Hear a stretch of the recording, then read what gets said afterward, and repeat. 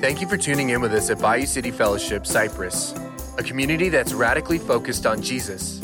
God's plan has always been to unite us with Himself and other believers through His Son. Our new life comes with a calling that urges us to radically love others in new ways. Join us as we go through the book of Ephesians in this sermon series called Unimaginable.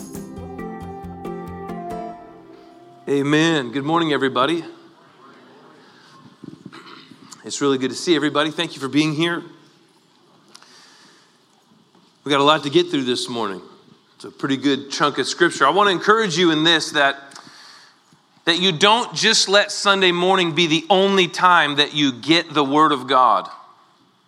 If you're banking on one morning for 30 minutes and you're expecting to get everything you need from what I tell you, we need to make some adjustments in our Christian walk.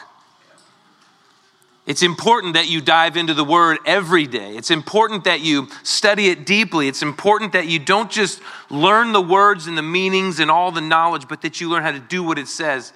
And Sundays are meant to give you a little more, to give you something that will encourage you to continue in that walk.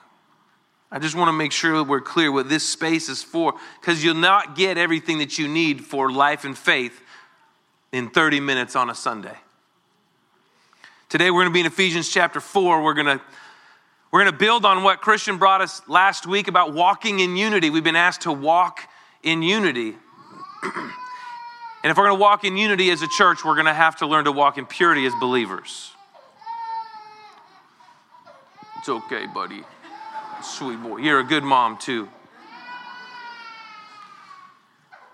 We're family here. It's all good. It's all good. You were all like that once. Don't you worry. Before you start looking, just remember, you were that baby. Some of us are still that baby. It's another story. Woo! Shots fired.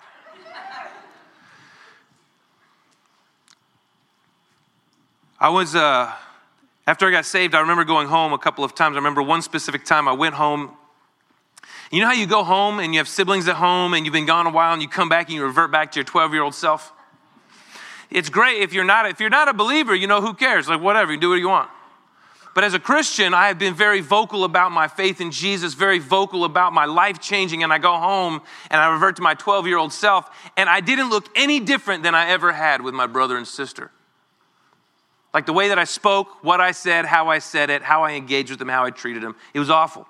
And I remember, deeply convicted by the Spirit of God, I wrote my brother a letter and apologizing for being a very poor reflection of my faith in Jesus. I looked a lot more like my old self than my new self. And I owed him an apology for that, because as we come to Christ, as we've learned in the first 3 chapters, like we've been given this foundation of what we believe and why we believe it and how it's supposed to lead us into a different kind of life, a different kind of living. And Paul in this section, he's going to start talking to us about why it's important to not just be unified in the body, but that we have to understand how to walk among those who don't believe yet. I'm going to ask you some questions. These are rhetorical questions. Just in case you're one of those who wants to shout out and participate, this is not that time. I enjoy it most of the time, but just you'll understand why in a second. I'm going to ask you a couple questions because it's important that we assess ourselves before we jump into the Word of God so we know what adjustments need to be made, because the idea is that we can come as we are, but we shouldn't leave the same way. Right? God says, hey, come as you are, but you should always have the expectation that there's going to be something that has to be adjusted in our lives to look more like Jesus. Come as you are, don't leave as you are. Here's some questions. What areas of my life or your life look more like the old version? What areas reflect the world more than it reflects Jesus? I want you to think about these things. What areas of our lives do I actually look more like Jesus? Where am I doing okay? Where have I seen change? Think about that for a second.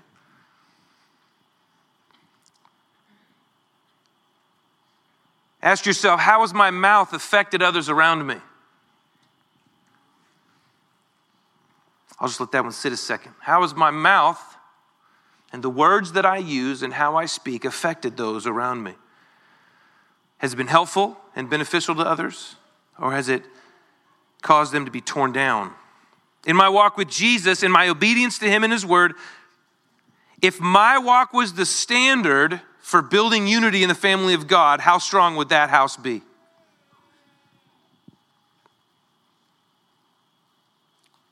To be clear, I'm not preaching at you. I'm hearing it with you.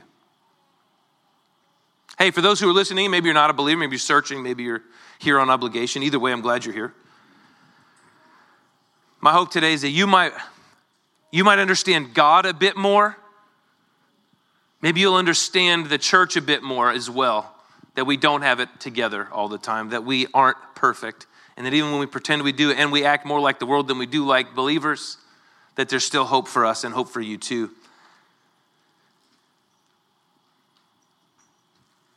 With those questions kind of sitting on the back of your mind, I want to jump into the scriptures and see if we can learn anything about what it means not just to walk in unity, but what our responsibility is to walk in purity.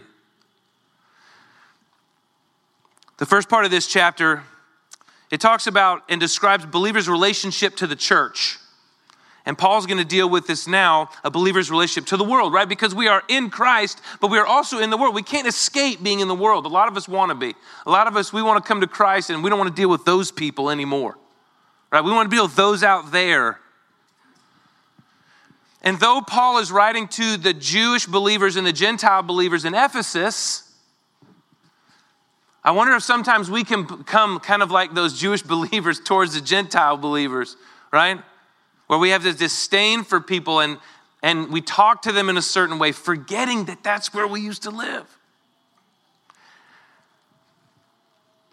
We have a responsibility to be witnesses in the world. Not witnesses to our purity and perfection, but witnesses to his goodness, grace, and perfection, right? When it says to be a witness, you're not being a witness for yourself, right? You're not witnessing to your goodness, though sometimes we tout that, don't we? We're witnessing to his goodness, his grace, and his might. Let's see what it says. Chapter 4, verse 17. Talking about, just if you back up a little bit, right? He's talking about how we speak the truth in love, that we're growing up in every way under Christ the head, held together in him. Everybody's equipped. Each part is working properly. It makes the whole body go so that it builds itself up in love. Now this I say and testify in the Lord, that you must no longer walk as Gentiles, right? He says, if you're going to be in Christ, if we're going to grow in love, you can't walk the way you used to. You can't walk in the way a pagan walks. And he goes on to describe what that likes. You can't walk as the Gentiles do in the futility of their minds.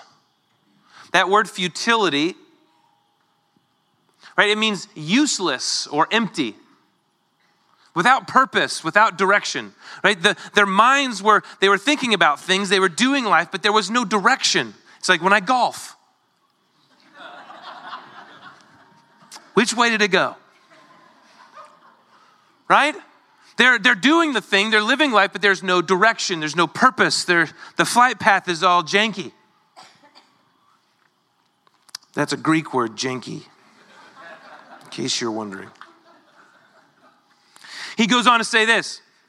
He says, they're darkened in their understanding, alienated from the life of God because of the ignorance that is in them due to their hardness of heart. They have become callous and have given themselves up to sensuality, greedy to practice every kind of impurity. And that's not just the Gentiles, right? That's not just those outside the family of God, the house of Israel. Those were us at one time too. Right? He says, don't live as the Gentiles do. Don't live as those people who don't have faith in God. Don't live as those people who don't have the hopes and promises that we learned about, right? We've been adopted as sons and daughters. We have this inheritance. We have all the spiritual blessings that we need in Christ, all the things, right? We've been made into his image, all the stuff that we learned in chapters 1 to 3. The people that don't have those things, the people that have not taken hold of those things, they live this certain way and it's dark, it's darkened, it's not clear, it's empty and useless. And they're ignorant. And it says they have a continual need to do the things that are not beneficial for them in their relationship to others and a relationship to God. Romans chapter 1 and 2, if you want to go get a more in-depth, expansive view of this thing that he's talking about to the Gentiles, go read Romans chapter 1 and Romans chapter 2. It'll give you a very clear, because it says they gave themselves up. There's this thing that we do as human beings where we give ourselves over to certain things. We put ourselves under certain things. We latch on to things with abandon. Behaviors, habits, people. And there's this thing that we do where we finally just go, whatever. And we just go headlong into it. And Paul is explaining to the church that the Gentiles, those outside of this relationship with God, live this way. Do you remember that? Because that was us at one time. We were futile in our understanding. We were ignorant in our ways, and we had this desire to keep going after the things that hurt us and hurt our relationship with God and others. And it says it was due to their hardness of heart, and they've become callous. Those of you who work with your hands, and moms everywhere, or others everywhere, it's not just moms. If you work at home, you develop calluses, right? If you're in school, you develop calluses. If you write with your pencil or pen, right, you develop that hard spot where it doesn't have any feeling, right? When we're heavy into martial arts, you develop calluses. After you rub off the skin enough times, you develop these calluses on your feet, calluses on your hands. And what ends up happening is it doesn't have the same feeling. It doesn't have the same sensitivity as it used to have. It's not sensitive anymore to pain or pricks or anything. You know, it's not even sensitive to heat. Right? You could put a callous hand over a fire and it won't feel as hot as quickly as somebody who doesn't have any calluses. Those hard spots, those hard places. Verse 20. But you, he says, but that is not the way you learned Christ. Again, speaking to the believers, that's not the way you learned Christ. He does not say that's the way you learned about Christ. There's a big difference. It's possible to know a lot about Jesus and not be saved. It's possible to have a lot of information about Jesus and not have the salvation that comes through his life, death, and resurrection. But you learned Christ, not about Christ. Assuming that you have heard about him and were taught in him, as the truth is in Jesus, he says to put off your old self. To put off your old self. He talks about, there's three things he says in this part of the letter. To put off, to put on, and then to put away. And this is the first part, to put off. To put off your old self, which belongs to your before manner of life, your life before you came to understand Jesus, these spiritual blessings that we have, and is corrupt through deceitful desires. I'm going to stop here just because this is one of those 8 run-on sentences that Paul talks about in this letter. But he says, but you, so we know how the Gentiles walk. You're not supposed to walk that way. And here's why they walk that way. Fine. But you have been taught a different thing. You have learned Christ this other way. He says to put off your old self. Have you ever would you wear moldy clothes? You wouldn't? You just put those things and just walk around. They're just kind of getting dirty and moldy, and you wouldn't wear those? Really? I mean, they're still good. They're clothes, right? They cover you. They might keep you warm. Some people are squirming right now. They're like, oh, please stop this analogy. No, what do you do with those types of clothes? You put them off, and not only do you put them off, but you do what with them? You burn them. Because you don't ever want to put them back on. And that's what he's saying. He says you need to put off your former way of living. Put off the darkened understanding. Put off the pursuit of living in a way that is that leads towards death. You don't fold them neatly and put them back in your drawer for a rainy day just in case it's the only pair you have. That's not what you do. You take off those dirty, filthy rags and you Burn them, you get rid of them. And he says, that's what he says, look, because the former manner of life is corrupt and it's through deceitful desires. You remember when we talked about that following your heart? Don't follow your heart because that's the dumbest advice you can give. It's been a few weeks. But the heart above all things is deceitfully wicked. It says, even our desires as unbelievers, right? That's what led us into all that mess. Because we trusted ourselves, we trusted our own emotions, we trusted the things inside us and our own ability to take care of things. So he says, put off your old self, verse 23, and be renewed in the spirit of your minds. And to put on the new self, right? So you get rid of those old moldy, dirty rags, and then you have to put something else on. And the idea is that you don't put on clothes that look the same. You got a whole new wardrobe, right? You put on something that is not just covering, you put on something that won't mold anymore, right? You put on something that is clean, renewed. And it's interesting, he talks about the minds, right? The Gentiles lived in the futility of their minds, but if you're going to put on the new self, it is with a renewed mind. That's not darkened anymore, but that is now in the light. So I was going to go into, you can go to 2 Corinthians 4. 2 Corinthians 5:17. 2 Corinthians 4 talks about how you used to live in darkness. You used to actually be darkness, but now you've been given the light of Christ. The old self and the new self. He says even that we are wasting away. We're getting rid of all the old stuff. We're being renewed day by day. 2 Corinthians 4, 2 Corinthians 5:17 says that you're a new creation, the what? Come on. The old is gone, has passed away, and what? The new has come. You're a new creation. You put on the new self. Let's look at it like this. You guys know the story of Lazarus? John chapter 11.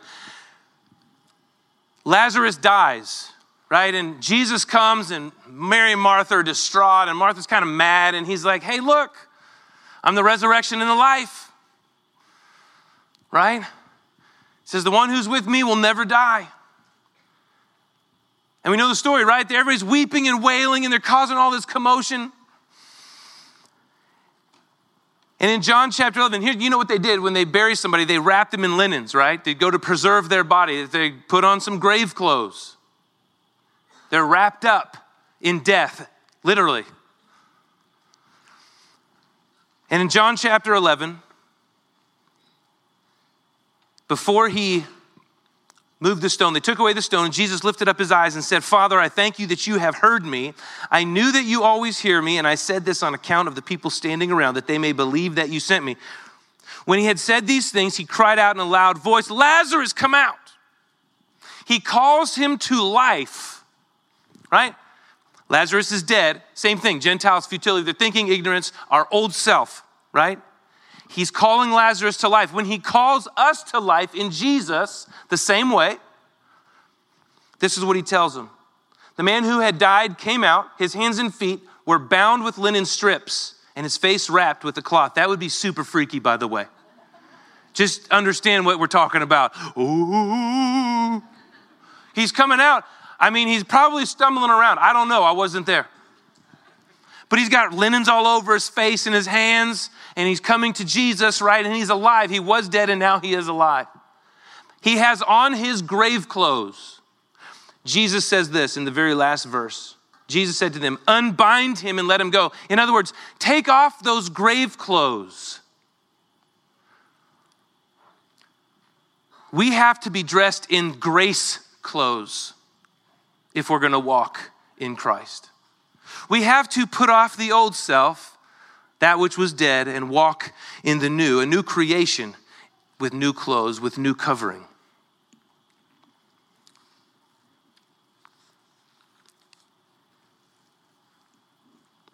We have been made in the image of God's likeness. You can go to Genesis. In chapter 2, verse 10, we see that, right? We've been created in Christ Jesus to do good works, to be clothed in something different.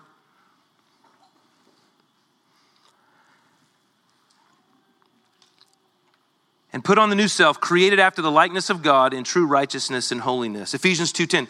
This chapter, what you're going to find in the book of Ephesians is that The first 3 chapters are referred to in the last 3 chapters often. Right? So he's talking, because the doctrine moves to duty. We can't do what God wants without the foundation of what we believe and why we believe it. That make sense?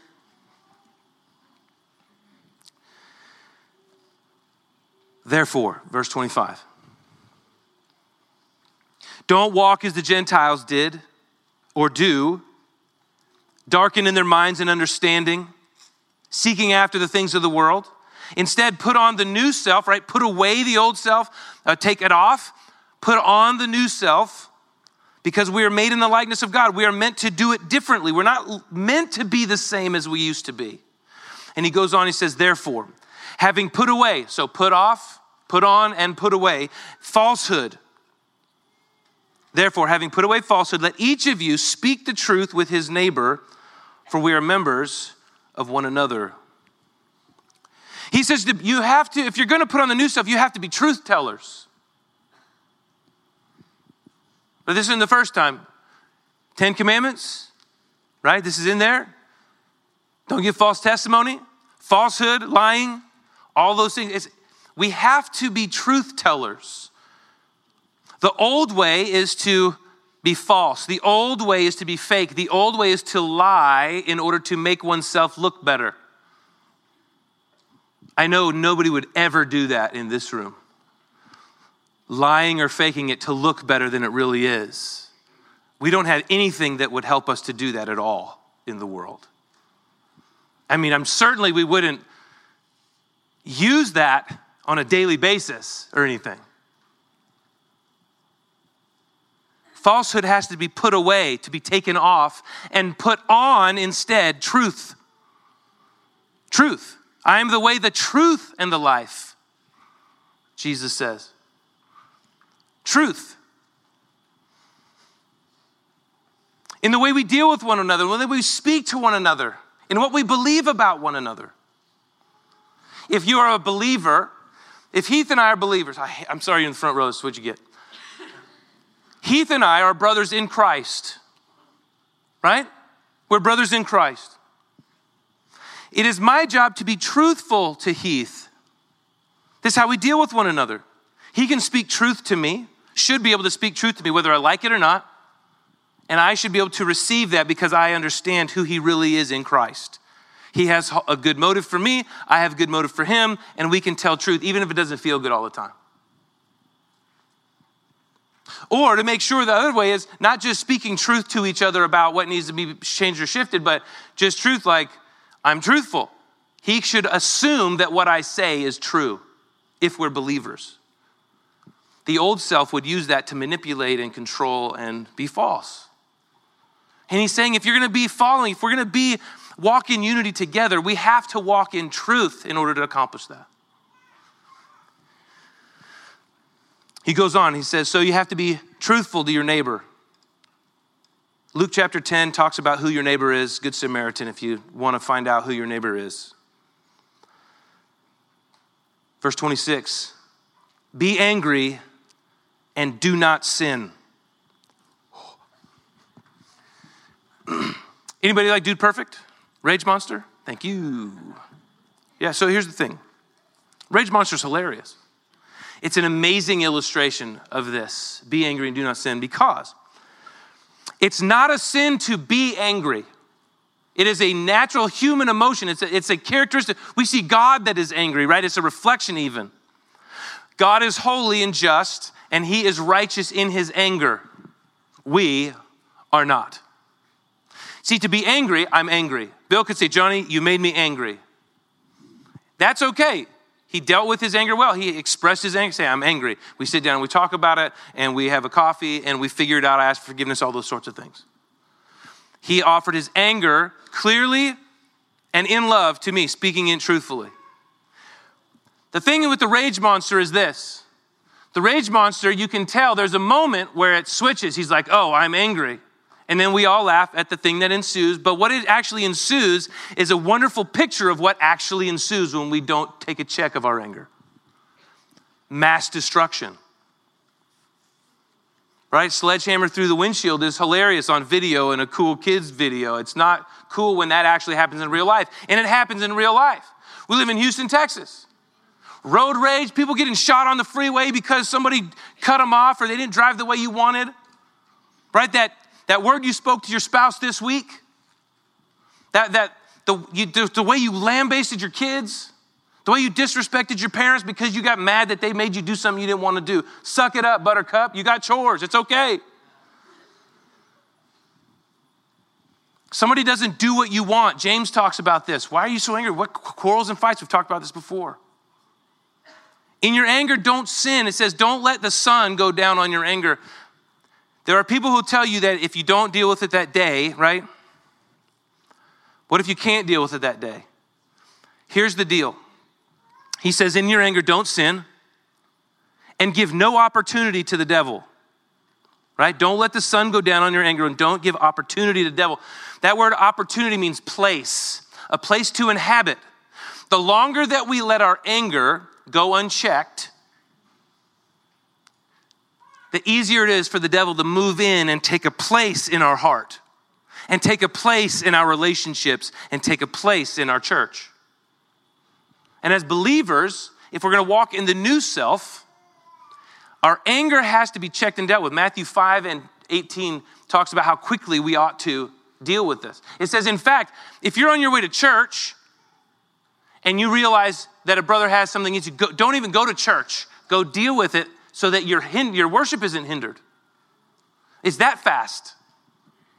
Right? If there's a beef between you, if you're angry, he says, go settle the matter quickly. Anger is the gateway drug to all sorts of things: murder, abuse, slander. It's the gateway drug to all of these other things. Anger that's gone unchecked. He says, if you're going to walk in the new self, you need to settle matters quickly. Don't give the devil a place to live in your heart or your house. He says, let the thief steal no longer, but rather let him labor, doing honest work with his own hands so that he may have something to share with anyone in need. Be truthful. Don't let your anger get a hold of you and cause destruction. And then he says, look, the thief, we could all probably, maybe not justify, but understand at least somebody who's stealing to eat, maybe. He says, but look, instead, do the hard work, do the honest work. Go the more difficult route, not so that you can get something for yourself, but so that you can be generous and lend freely. Our hard work isn't about us, right? Our hard work is meant to offer generosity to other people. And he goes on. Let no corrupting talk, that word corrupting is rotten. You know the smell of rotten food, of rotten vegetables or fruits, like things that are like flies buzzing around, things that are rotten and decaying? That's what that means, that word corrupting. Don't let the things out of your mouth that are going to bring death to other people. Because remember, he says, don't let any corrupting talk come out of your mouths except that which is for building others up, right? Beneficial for those who listen. As it fits the occasion, that it may give grace to those who hear. Proverbs talks all sorts of things about our words. Corrupting talk. This is what? Falsehood, things that come out when you're angry, sarcasm, lies. It'll talk later in chapter 5 about filthy talk and coarse joking, so I'll leave it for there. But the things out of our mouth, don't forget, out of the overflow of our heart, what? The mouth speaks. So the things that come out of your mouth actually reflect the things in your heart. And if you have rotten tomatoes coming out of your mouth, it's because you got rotten tomatoes in your heart. That's also gross, because tomatoes are gross. And do not grieve the Holy Spirit of God, by whom you were sealed for the day of redemption. If you go back to chapter 1, verses 13 and 14, he talks about that we've been sealed, right? In the Holy Spirit. He dwells in the believer. And it grieves the Spirit in us when we act as though he's not in us. It grieves the Spirit of God when people who are following after Christ act like they're walking in the world.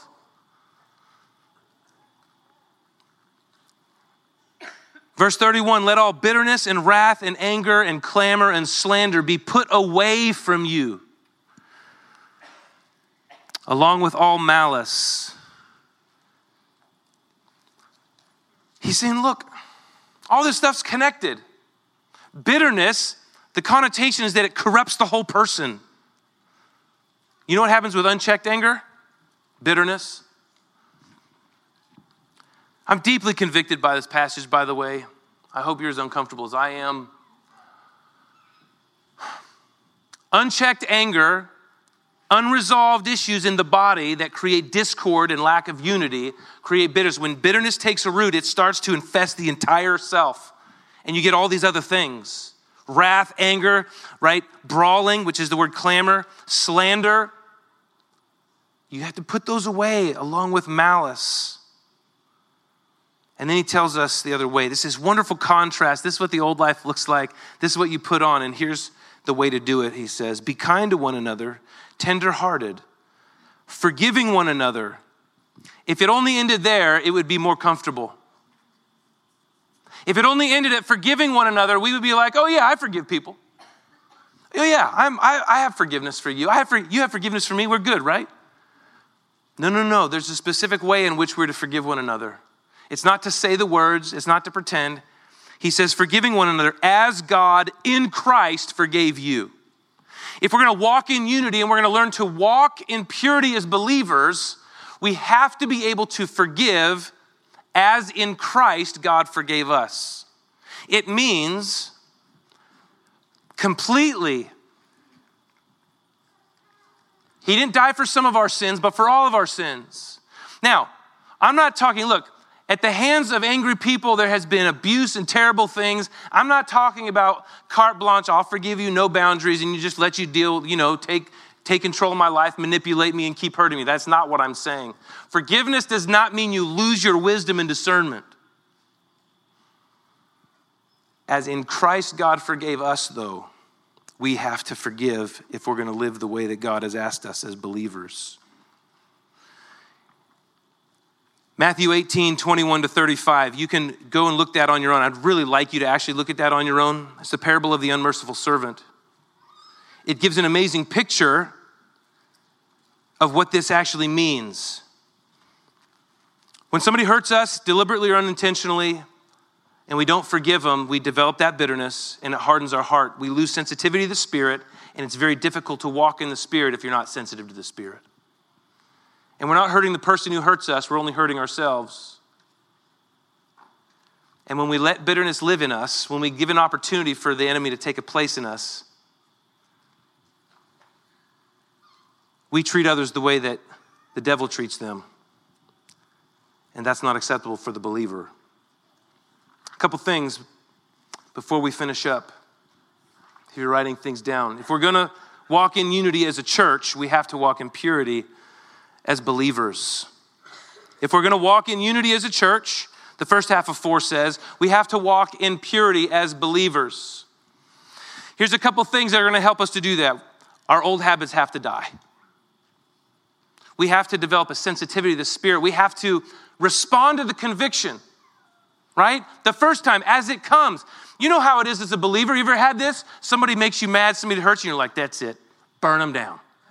Burn it to the ground, right? I'm popping their tires. I'm taking their tires off the car. I'm gonna rage monster their car. That's what I'm gonna do. There's usually a check, right? Hey, forgive as in Christ, God forgave you. No. Let's burn them down. That sensitivity to the Spirit, the more you respond to the Spirit, the more sensitive you become. The more often you ignore the Spirit, the harder your heart becomes and the more difficult it is to walk in unity together as a church. And the more damage we do to those watching outside the church. We have to develop those new behaviors and paths to honor God and care for others. The second is this. Anger is the gateway to death. We just talked about this. Being angry isn't the problem, but not dealing with it and fully venting your anger. You don't let it go long. You need to deal directly with it. And you need to deal with it quickly. That root of bitterness, it's in there. It gets in there real quick. And then we allow the devil to have a place. What comes out of the mouth comes from within, right? we have to learn to use this tool to build others up. To look at a brother or sister and say, hey, I might be angry, but I know that in Christ we're family. I know that there's something different than what I see on the surface, so what can we do to get there? How can we actually care for each other down in the real bits of who we are and not just the things that are coming out? And use our words to build up. Kill the sarcasm. Kill the little quips. Guys, we're terrible at this. Stop your shallow conversations. Let's actually deal with things deeply. Ladies, stop using your words to wound people. You're amazing at that. I'm not trying to be mean and hurtful. It's true. Use your words, use your mouth to build up and not tear down. Not just your families, but your girlfriends.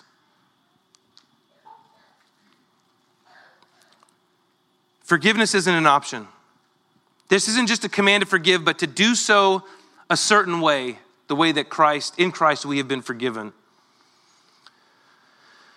If we want to build a strong house, forgiveness cannot be an option. It cannot be an option. We're almost done. Last thing to remember is this, that our walk isn't just to create unity in the body, but to reflect the kindness and grace of God to those outside the body. Because it's not us versus them. It's not us in here and those out there, because we used to be out there and now we're in here and we have a responsibility to give the same grace that we've been given to those out there. 1 Corinthians 5 talks about this.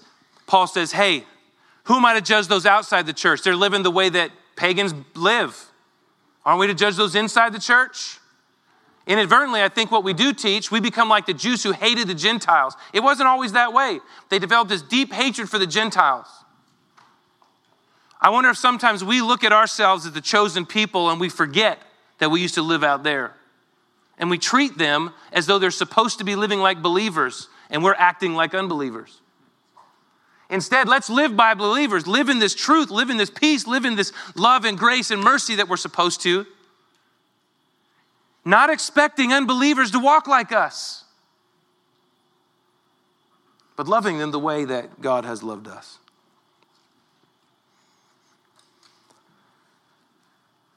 In the same way, let your light shine before others so that they may see your good works and give glory to the Father who is in heaven. We don't walk in purity or walk in unity so that people look at us and see how great we are. We do it so that people will look and see how great God is. If we're going to walk in unity as a church, we have to learn to walk in purity as believers. Let's pray together. Father, we just thank you for our time together. God, as we get ready for communion, I pray that you would, God, that you would help us to take a look inside, that those questions we started with would be understood and taken hold of. Help us to respond to this word with humility and grace as we seek to continue to worship you. Thank you for listening to today's message. We hope that you feel encouraged. To stay up to date with our current sermon series, you can subscribe wherever you listen to podcasts. If you would like to find more ways to get involved with the Bayou City family, visit us online at BayouCityFellowship.com or download the Bayou City Fellowship Cypress app to find community in the body of Christ.